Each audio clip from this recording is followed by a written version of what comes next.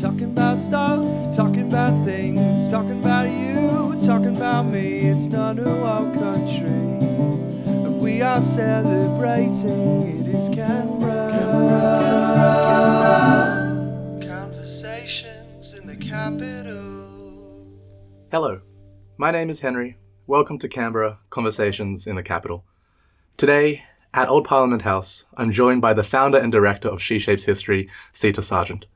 She Shapes History provides walking tours around the nation's capital, highlighting the history of women who have heavily contributed to the story of Australia. Through these tours, an unending number of stories are both recovered and finally given the reverence and respect which they deserve in their retellings.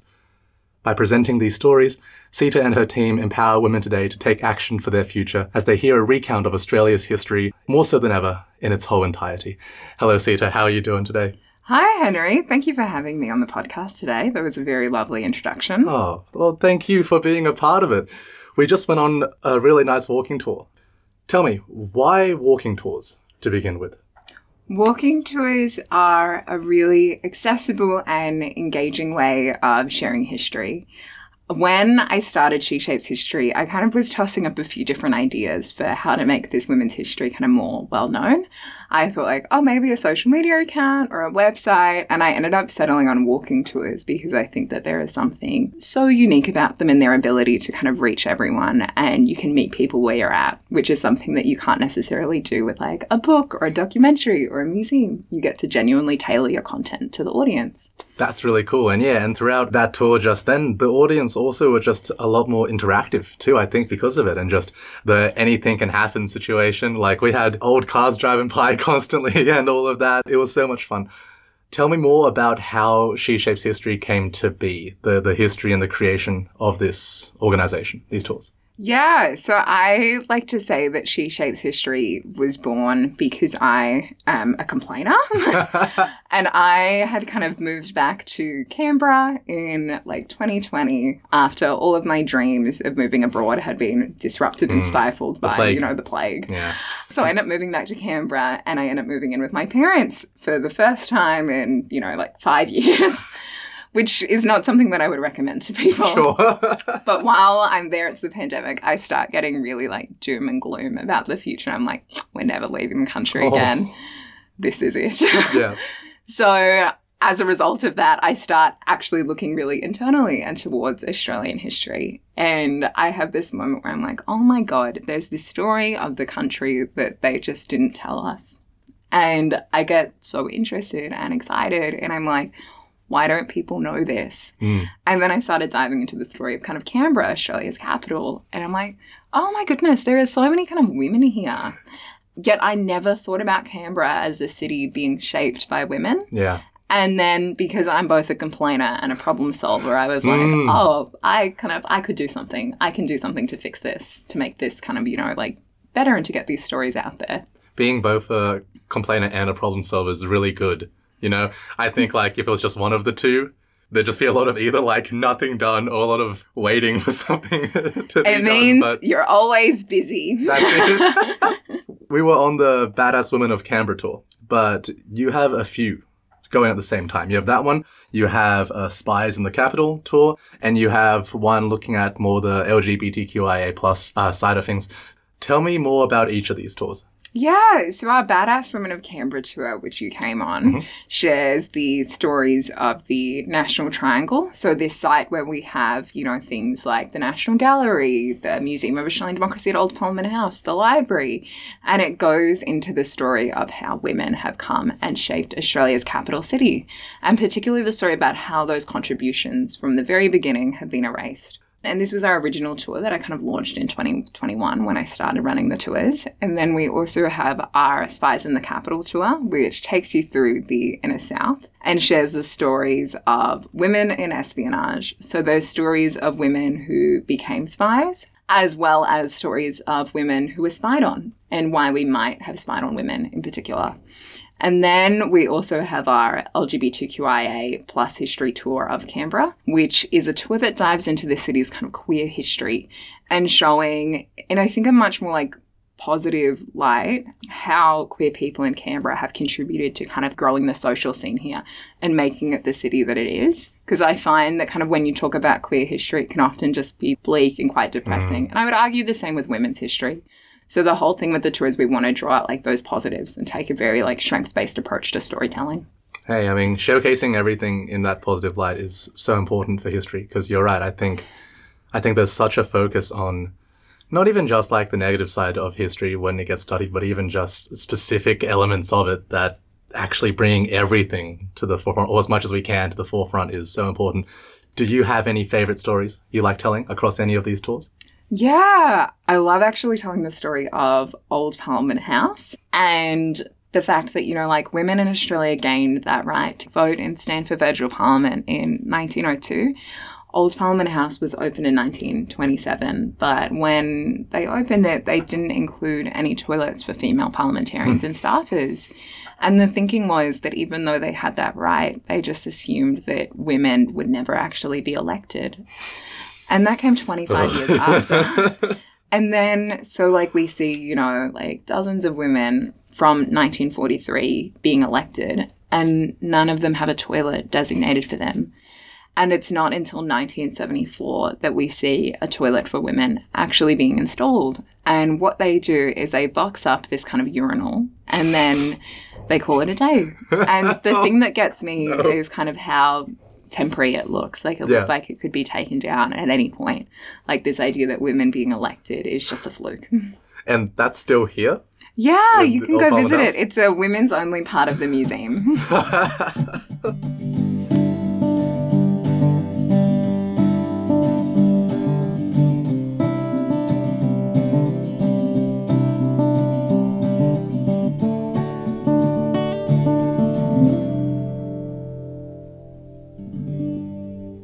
I think that one of She Shapes History's main goals and purposes, it will not be controversial to say, is that you're trying to make Australian women's history more accessible.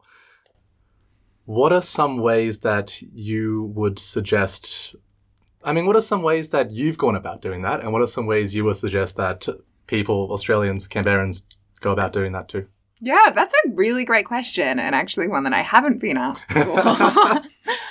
So when I kind of describe making Australian history accessible, I kind of mean this in a few different ways. I think that both it should be like physically accessible. I think that everyone should be able to kind of come on a tour. So like the tour is physically accessible for people in wheelchairs or with prams. Yeah. And then I also, when I talk about accessibility, mean that anyone, no matter their educational background, should be able to engage with Australian history. Yeah. You should be able to come on a tour and not feel like you are left out because you didn't study this at school.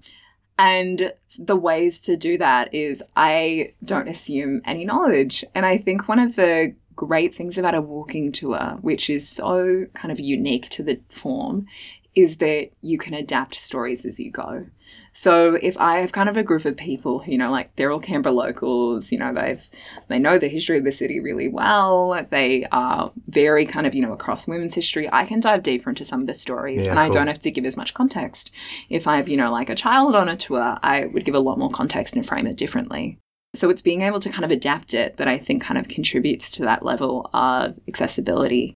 My advice would be just don't assume. And like, I'm a big believer in just using simple language and having a conversation. And I think that that's, again, a great thing about walking tours is that they are conversations that you are having with people. And that it might be you kind of leading the conversation because you're performing a little bit, but it's a conversation. You know, you're just talking at someone. You're sharing a story as you would a friend. And I think storytelling, you know, it's the oldest profession. Like, it works. It's the way that we've shared knowledge for thousands upon thousands of years.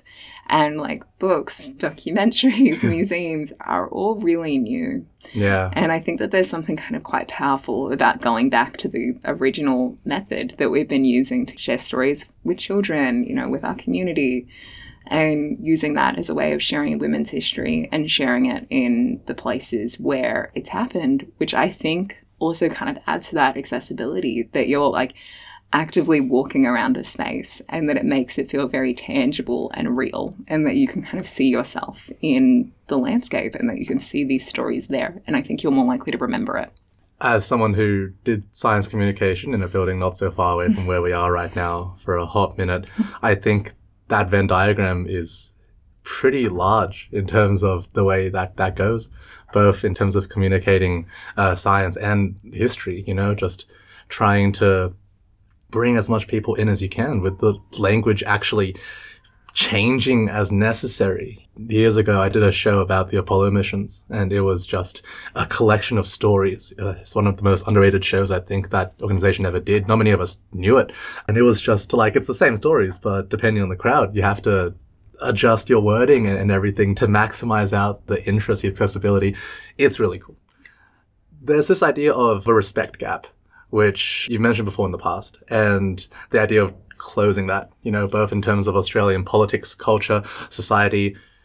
Would you like to speak to that a bit more? Yeah. So this idea of a respect gap is actually something that I heard about from the Australian historian Claire Wright. And she talks about how there is a gap in how we view women today. And we don't view them as being kind of, as equal or as worthy of being remembered. And their contributions aren't as great as those of men's. And part of what has led to that is us thinking that women just have never shaped history. And the reason why we think that way is because, we don't see women in politics for many years. We don't see them leading organizations. We don't see them, soldiers in the war front. So we get this idea that women haven't been there, that they haven't been shaping history. And to close the respect gap, you kind of, by sharing stories and saying women have always been shaping history, but the ways that they've maybe been doing it are different to how men would do it because they just haven't had those same levels of opportunities. And by sharing the stories of how women have done that, you create this idea that women are worthy of being remembered, that they have shaped history, and that they can shape history. So you start kind of changing how you view women today and their contributions and reimagining a bit what it means to actually shape history and contribute by kind of, acknowledging those contributions of women. Bringing it all to the forefront, right? You've run She Shapes History now for about 2 years? Is it just past 2 years? Just about 3? Almost going on 3. My goodness. Happy third year anniversary for when that comes around. What are some of your fondest memories so far from running this program? Oh, gosh. I love how much more connected to the Canberra community I feel as a result. So many of the people who have joined us on a tour are Canberrans, especially in the early days. But even now, I've had tours that's been 60% Canberrans. Yeah, cool. And I feel like I've gotten to know so many people as a result, and seeing them then kind of come on another tour a year later, it's really sweet. And you kind of feel a lot more connected to the community. I'll be in my local cafe and someone will come up and say, hi. I never used to experience that. And I've never experienced it anywhere else where, I feel like a real staple of the community. And I think that that's been one of the things that I've loved the most out of this, and that I've gotten to meet so many amazing people. I get to kind of spend my weekends showing these really cool people because, the sort of people who book a walking tour are often, a women's history walking tour are often, the coolest of the cool. Yeah. And I get to spend my weekend showing them around. That is a dream job. Yeah. I mean, before, when we were taking some photos, a group walked past and you have to take a photo for them because, it's nice to do so. And yeah, and one of them was like, oh, you're Canberra famous, right? Oh, my God. That was really cool to see, though. That was really awesome. Have there been any tours which have just either, gone fully off the rails or, something wild or crazy has just unintentionally happened during that 2 hours? Oh, there are some tours that I ran in really horrendous weather that I probably should have cancelled. But you bond with people on those tours. I actually, around the time that the Freedom Convoy was coming to Canberra, I was running tours and I had to cancel running tours for a full month because it was just really quite dangerous to be in the National Triangle and we were having people heckling us and stuff. So that's probably the closest. My goodness. At any moment, danger could have come around. It was we had people actively heckling us, and saying things, and I just... Oh, my goodness. That's fast. Yeah. What kind of natural disaster occurring would you actually kind of want to give a tour in during? Like, if it was hailing, would you try for it? Would you go for it? No, I would not run a tour in the hail. That sounds extremely dangerous. Even on days, I think I'm going to start just like cancelling tours on days that it's above 44 degrees because that's just too hot. That's fair. Reason? El Nino, you know? Yeah. Like- Yeah. Absolutely.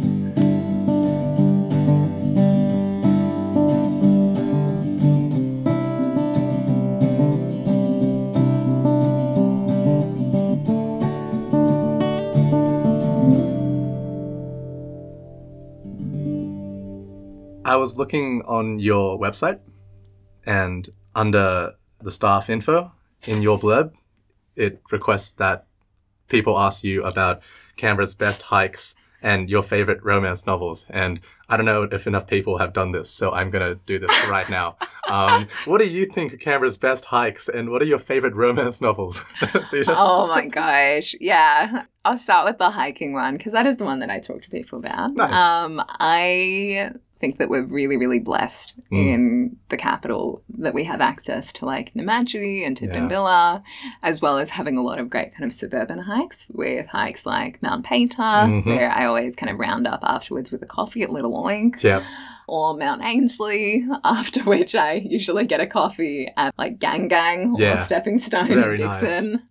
The hikes that I love in Namadgi, though, is my favourite has to be Mount Ginjira, which is one of the tallest peaks in the ACT. And I've done that quite a few times. I've done it while it's snowing as well as, in summer. And it's just stunning and kind of takes my breath away. So those are some of my favourite hikes. Very nice. And then in terms of romance novels, I actually read a really beautiful one on Gough and Margaret Whitlam's love story and how their love story was the one that kind of shaped the nation. And it was just like, I'll just tell it. I'll tell the love story. Tell the love story. What's this book called? This was Gough and Margaret, the love story that shaped the nation. Oh, literally. Yeah, okay, great. And both of them kind of, like growing up followed almost similar paths, but not really. Yeah. So Gough was actually someone who went to Talopia Park School in Canberra. Oh, nice. Like his dad had gotten a job, like many people moving to Canberra, in the public service. Sure. And he ends up here and he becomes like really involved in the Talopia Park Drama Club. He's a founding member. Ooh. So really just falls in love with acting and theatre. He'd grown up, he loved reading, and Canberra was so small in those days that they didn't have any public libraries, so the students at like Talopia Park actually used to come to Old Parliament House and use the library here. Damn. So he loves reading, he loves, theatre, loves the arts. And then Margaret, very similarly, is someone who, whose parents used to take her a lot to the orchestra with them. They would always sit in like the really cheap seats behind. Yeah. Or they'd go to, like plays a lot in the theatre. And she similarly grew up loving, and she grew up loving reading and the arts as well. And then they both end up, at the University of Sydney, and they join the Sydney University kind of drama society, which I believe still exists today. And they talk about how the way they met is they were at kind of this, like uni party, and they're both quite tall. Like Gough Whitlam was 6'4" and Margaret was 6'1". So, and they like literally heads above everyone else. And they talk about how they were on the dance floor and their eyes just met. And then they end up having this kind of slightly long courtship, during which Margaret thinks that Gough is seeing other people. Right. But in fact, he was just kind of, like reading all the time. But she thought that this handsome man must, be a bit of a Surely, playboy. right? Yeah. He wasn't. But they eventually kind of end up, like together. They get married. They have this beautiful honeymoon kind of in the Blue Mountains, where Margaret talks about how they would, spend all day in bed together. But then she made sure they would go out to eat every night somewhere nice because she wanted to show off her handsome husband to the world. Oh. The way that she kind of supported him. Like an example, people used to come to their house while he was in Canberra, because you have to come to Canberra if you're a politician. But a lot of people wouldn't know the sitting week, so they'd just rock up and they'd knock on the door and be like, Margaret, these are the problems. And no matter the time you come, she would sit there, make you a cup of tea and have a chat with you, even if she was in like her bathrobe. Yeah. And she like supports him throughout his political career. When the dismissal happens, she keeps him afloat, gives him so much love at this time when he felt like at his worst. And they have this kind of great love story the last 70 years. When she ends up dying, Gough is still alive, and he just feels like the world has fallen out beneath him. And he said that he was always reminded of that song in My Fair Lady that talks about getting so used to the face of your beloved that it feels like they make the sun rise. And then when Margaret was gone, like the sun stopped rising. So his daughter ended up creating like a beautiful collage of their life together, and he put that on his bedside so that he could still wake up every morning and her face was the first that he saw, so the sun would still rise. What a wholesome tale. It's a of really Australian like politics. it's a like they're kind of like the one, I think, like major power couple that we had. Yeah. And both huge figures in their own right. And it was like beautiful reading about that love story, you know, like starting as, you know, like two young people on different paths to their paths crossing and then growing together. Yeah. And I think that she really like took a step back in many ways in order to support him and to help him be a great person and a great figure. And I kind of wonder what it would look like today if someone like Margaret was coming up, because I think that she would have been the Prime Minister. You heard it here first. I'm so glad I asked this question that I thought of whilst looking through your website. I have a soft spot for romances. Absolutely. Sita, I've been asking this next question to everyone this season. What do you think Canberra needs more of and why? What does Canberra need more of? Crosswalks. No. For context, in the National Triangle, there aren't enough crosswalks, and it really annoys me because it means that I have to do some quite dangerous crossings with people to get them through the route. But what does Canberra need more of? Like, I guess the easy answer would be statues of women. I should have probably. Correct, yeah. Which I feel now is probably the answer you were aiming for. But yeah, I think I was hoping you'd say crosswalks, so we've got it first take. I genuinely believe it needs more statues of women. And I think like one of the things that I love about the statue of Dorothy Taggy and Enid Lyons at the front of Old Parliament House, and these were the two first female parliamentarians who were elected to federal parliament, is that statue was kind of established in March of 2023 for International Women's Day, and that you often see flowers in their hands and people taking photos of it and people getting so excited to see it. And I think it just shows that like people want representation and they want to see these stories in the landscape and to be able to engage with them. And I would love to see more of that. And I would love to see it not only in the National Triangle, but kind of all over. And of us singing, you know, the landscape physically is one that has been shaped by women. Nice. What does the future hold for Sita Sargeant and for She Shapes History going forward? Yeah. I recently signed a book deal with Hardy Grant Publishing. Woo! Yeah. To write a women's history travel guide to Australia. So sharing the stories from across the country of how women have shaped history in the places where they've shaped history. So I am going to be embarking on a 4-month road trip from the end of October 2023 to March 2024, researching and writing that. So that's the upcoming thing for me. But I'm hoping 2025 that I'll be able to start kind of expanding outside of Canberra. Do you know where you're going to be early December yet? Have you planned that? Because that's probably going to be when this episode specifically comes out. Early December, I will be in Queensland. So I'll be up in Cairns. There you go. If you're listening in Cairns for some reason to a Canberra-based podcast, you can find this woman. Yeah, I'll be in Cairns exploring the women's history there. And then after that, I will be making my way back to Canberra before I head to Tasmania. And She Shapes History will just be running. Yeah, I've been training up some amazing guides, some of whom I feel are becoming better than me, which is what you want to see.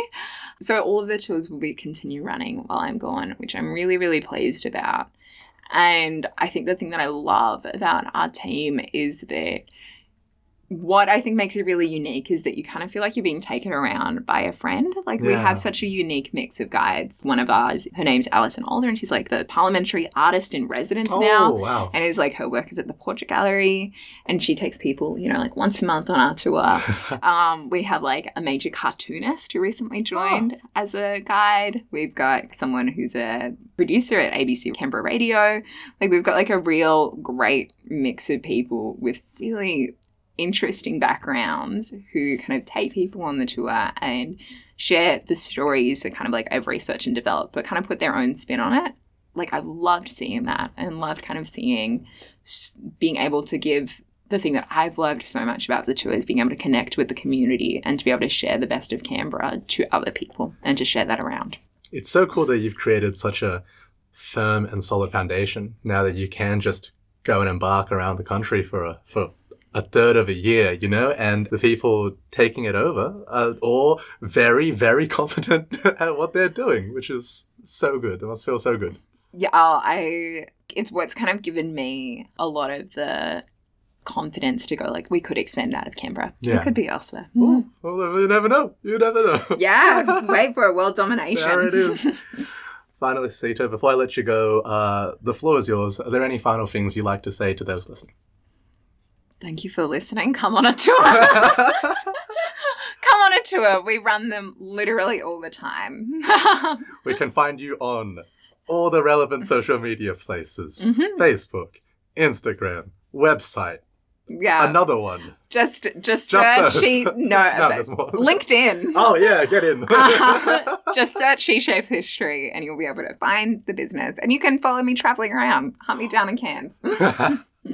Sita, thank you so much for our chat today. It's been so lovely. And thank you for the tour today. It was so insightful and so cool. Oh, I'm so good. What was your favourite story from the tour? My favourite story from this tour was honestly probably the one you told about West Block with that little, let's call it the dugout area, where the women of the Second World War, were there just encoding and decoding different secret messages that was being sent between prime ministers. I'm excited to see what, if anything, happens to that building in the coming months, years, decades. Centuries. Who's to say? Folks, from Old Parliament House, this has been Canberra Conversations in the Capital. For the unstoppable Sita Sargeant and the spectacular team at She Shapes History, I've been Henry Zhu. Stay safe, be kind, and we'll see you around town soon.